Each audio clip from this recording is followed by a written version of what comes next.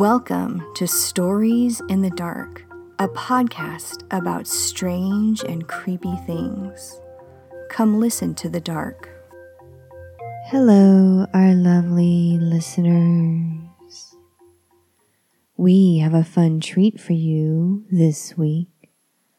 As part of our Season 2 Demons collection, this week's story is called Eyes in the Snow. But first, I want to make sure you guys know where to find us.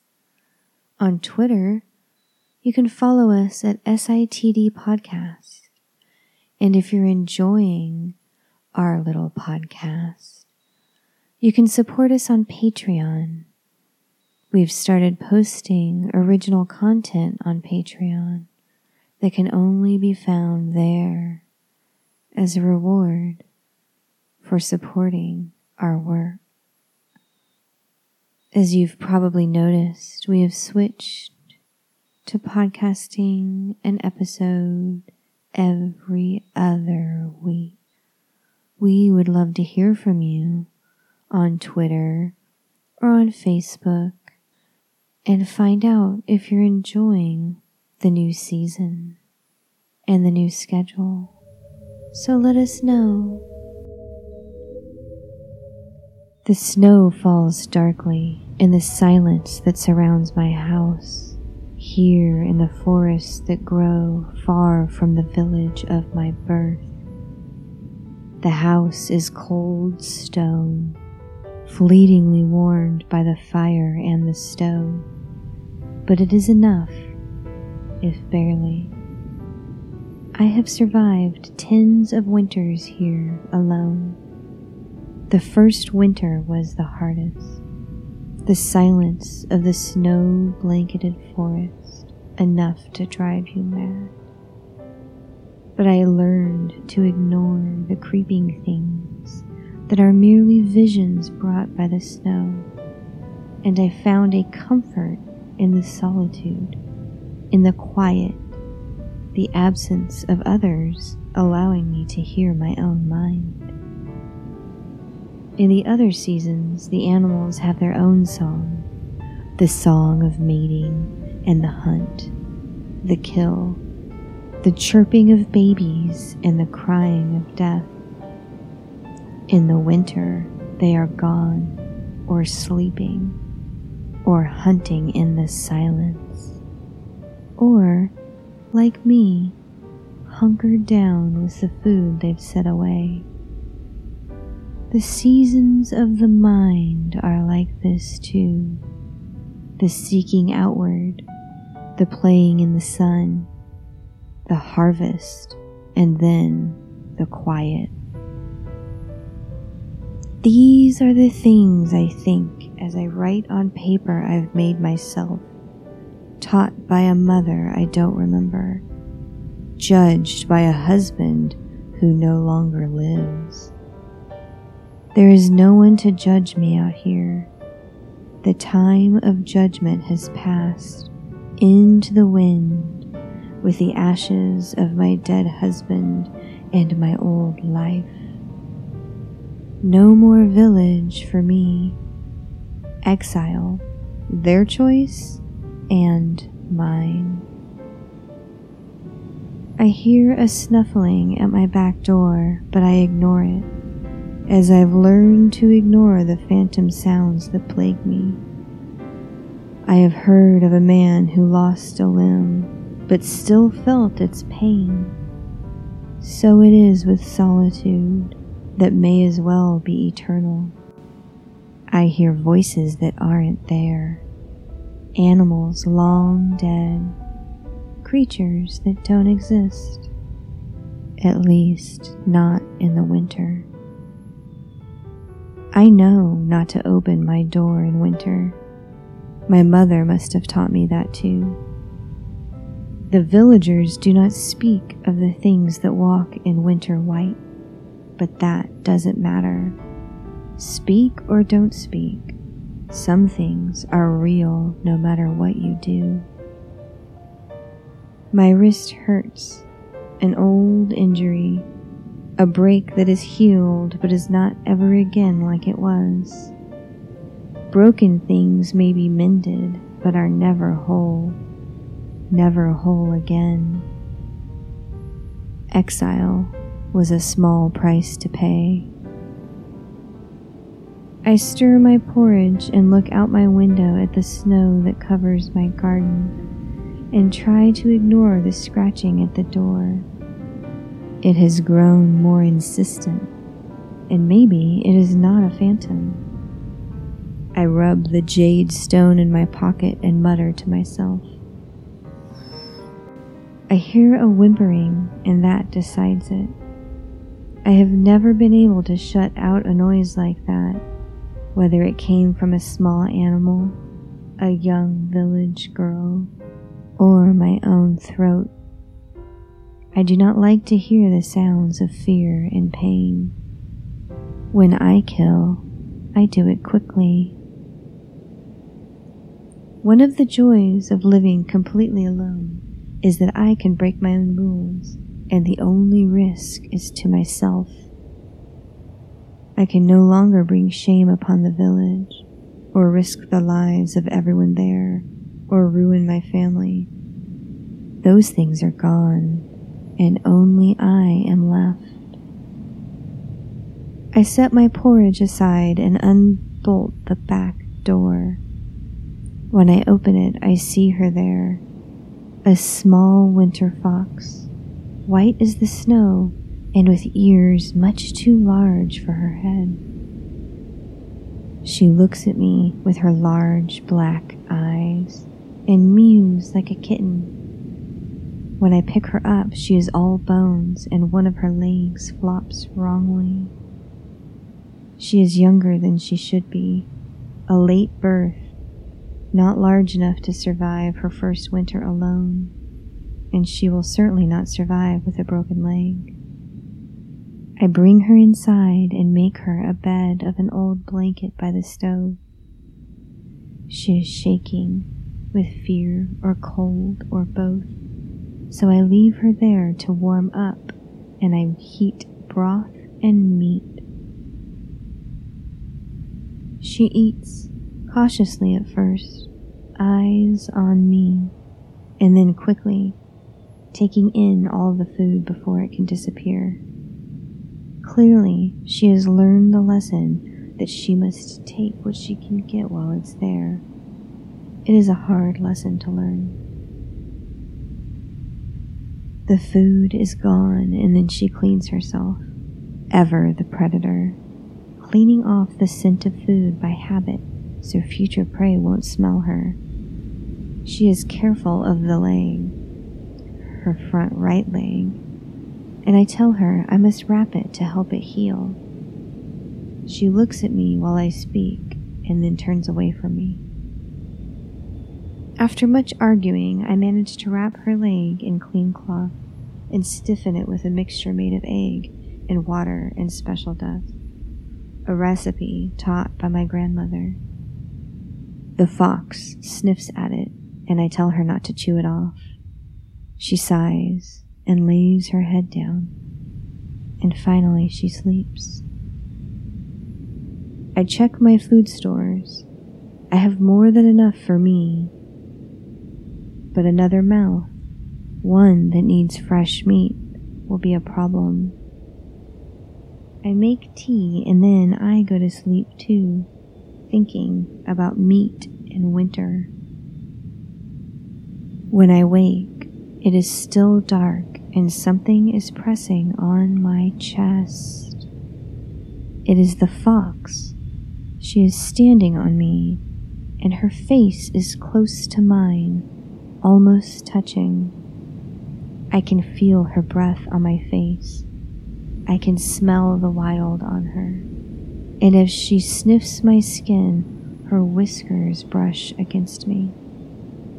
Her eyes burn black in the night, darker than the darkness. She is cold, I think. The fire has gone out. I shift to the side of my small bed, and she curls up next to me, and we are both warmer for it. Her leg heals quickly. Within a week, she is walking on it. I leave the cast on, knowing how easy it is to re-break such a small bone, remembering my own. While she heals, I set traps around the house. I do not want to go far, so I do not set as many, nor in the places I would in warmer weather. It is easy to lose your way in the snow. It is easy to lose yourself in the forest. After all, my house is small, and the world out there is so large. I manage to trap some voles and birds, and I give her all the fresh meat. She is still hungry. She is always hungry. In the day, she sleeps in her bed by the stove. At night, I hear her prowling the house, sniffing corners, yipping at doors, and then every night, standing on my chest before curling up next to me. She is getting heavier. Some nights, I can barely breathe when she stands on me, and her paws leave marks on my chest and stomach. There are new noises outside the house. I first hear them on the night of the 7th day that she has been with me. Snuffling, as if a great pig is outside, rooting in the snow. A low growling, and then yips. She looks at the door and I shake my head. We don't look when we hear them, I tell her. I worry that my traps, my prints in the snow, the small deaths of the small animals, has drawn larger predators. When I go out the next day, I bring the old gun that probably doesn't work and the hatchet I use for firewood. The snow, however, is undisturbed. There are no prints other than mine. The small hairs on my arm crawl, and I retrieve the small animals from the traps and go back inside where it's warm. The fox sniffs at me, as if I've walked through something peculiar, and she paws at the door like she wants out. But I cannot let her out on her own again until the cast is off. She does not like this. When she wakes me that night, she bites my nose, gently enough not to break skin, but firmly enough to let me know her power. It is not safe, I tell her. You need to finish healing. My sleep that night is filled with howling. I do not leave the house the next day. I make eggs and fried pig for breakfast and share it with the fox. And while I'm washing up, I see eyes burning in the snow between the trees that ring my house, just past the small clearing of plain snow that covers my garden. There are red eyes and black, watching the house. She is resting in her bed after breakfast, but her eyes are watchful. She is looking through the wall, and she is making a low, growling sound. I know our time together must end, but she is my only companion, the first I've had in so many lonely years. I imagine her staying with me, us together in the house, her eventually hunting outside and returning home, having kits from another fox in the forest, but raising them here with me. I do not know if she wants that life. That night, the 14th night since she came, There is a great bashing against the doors of my house, the sound of something large trying to get in. The doors are hard wood reinforced with metal bars, and I do not think they will be able to break in. We do not sleep that night. When we get up in the morning, she chews off her cast, eyes on me. She is ready to leave. There are still no marks in the snow, but I heard what I heard.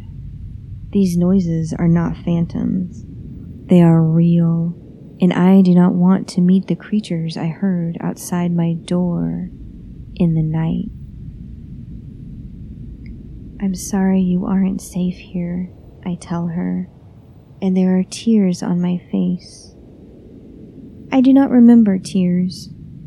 I wipe them away and feed us both breakfast. She eats lightly and watches the door. When I open it, she is gone, bounding across the snow, white on white. She does not look back. The sun rises and crosses the sky, and then it begins its descent. Night comes. I find my heart pounding, waiting to hear the beasts that come at night. But they do not come. Nothing disturbs my door that night, and in the morning I find a gift, a large, fat rabbit, neck broken. I make rabbit stew. It is like this for another 2 weeks. Silence in the snow, and in the morning, something fresh for me. And then, 28 days after I met the fox, I hear a great fight in the woods, yipping and growling, and the howling that wants to stop my heart. I do not think. I do not need to. I pull on my heavy coat, my fur and leather boots, my homemade mittens, and I grab my gun and go across the snow and into the forest to save my fox.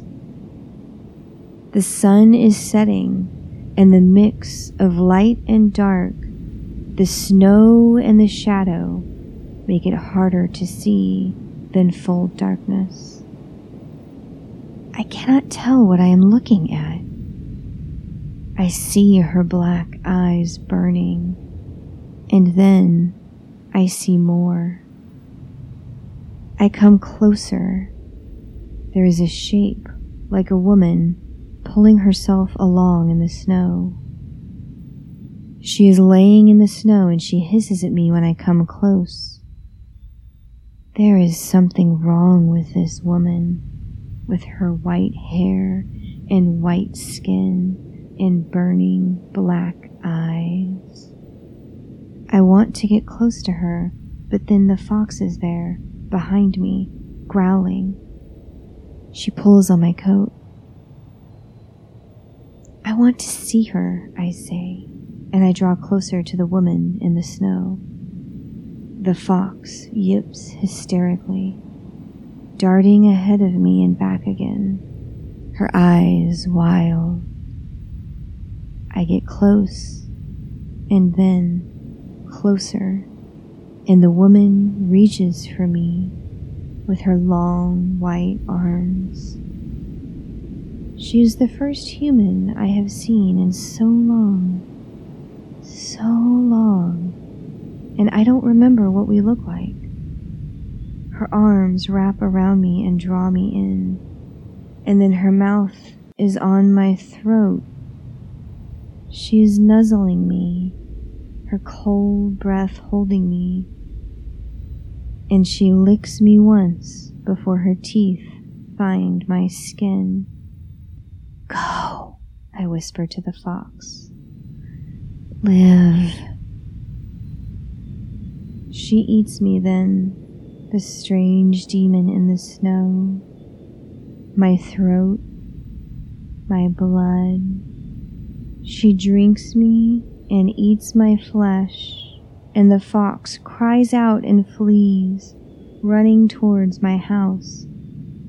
I am laying in the snow. It is stained red around me, and the fox turns into a woman then, a woman with a limp from a mostly healed blade. And she runs into my house and bars the door. And I lose myself in the snow. There is nothing left of me, just my eyes, burning black, watching the woods, watching the house, the watcher of the winter woods.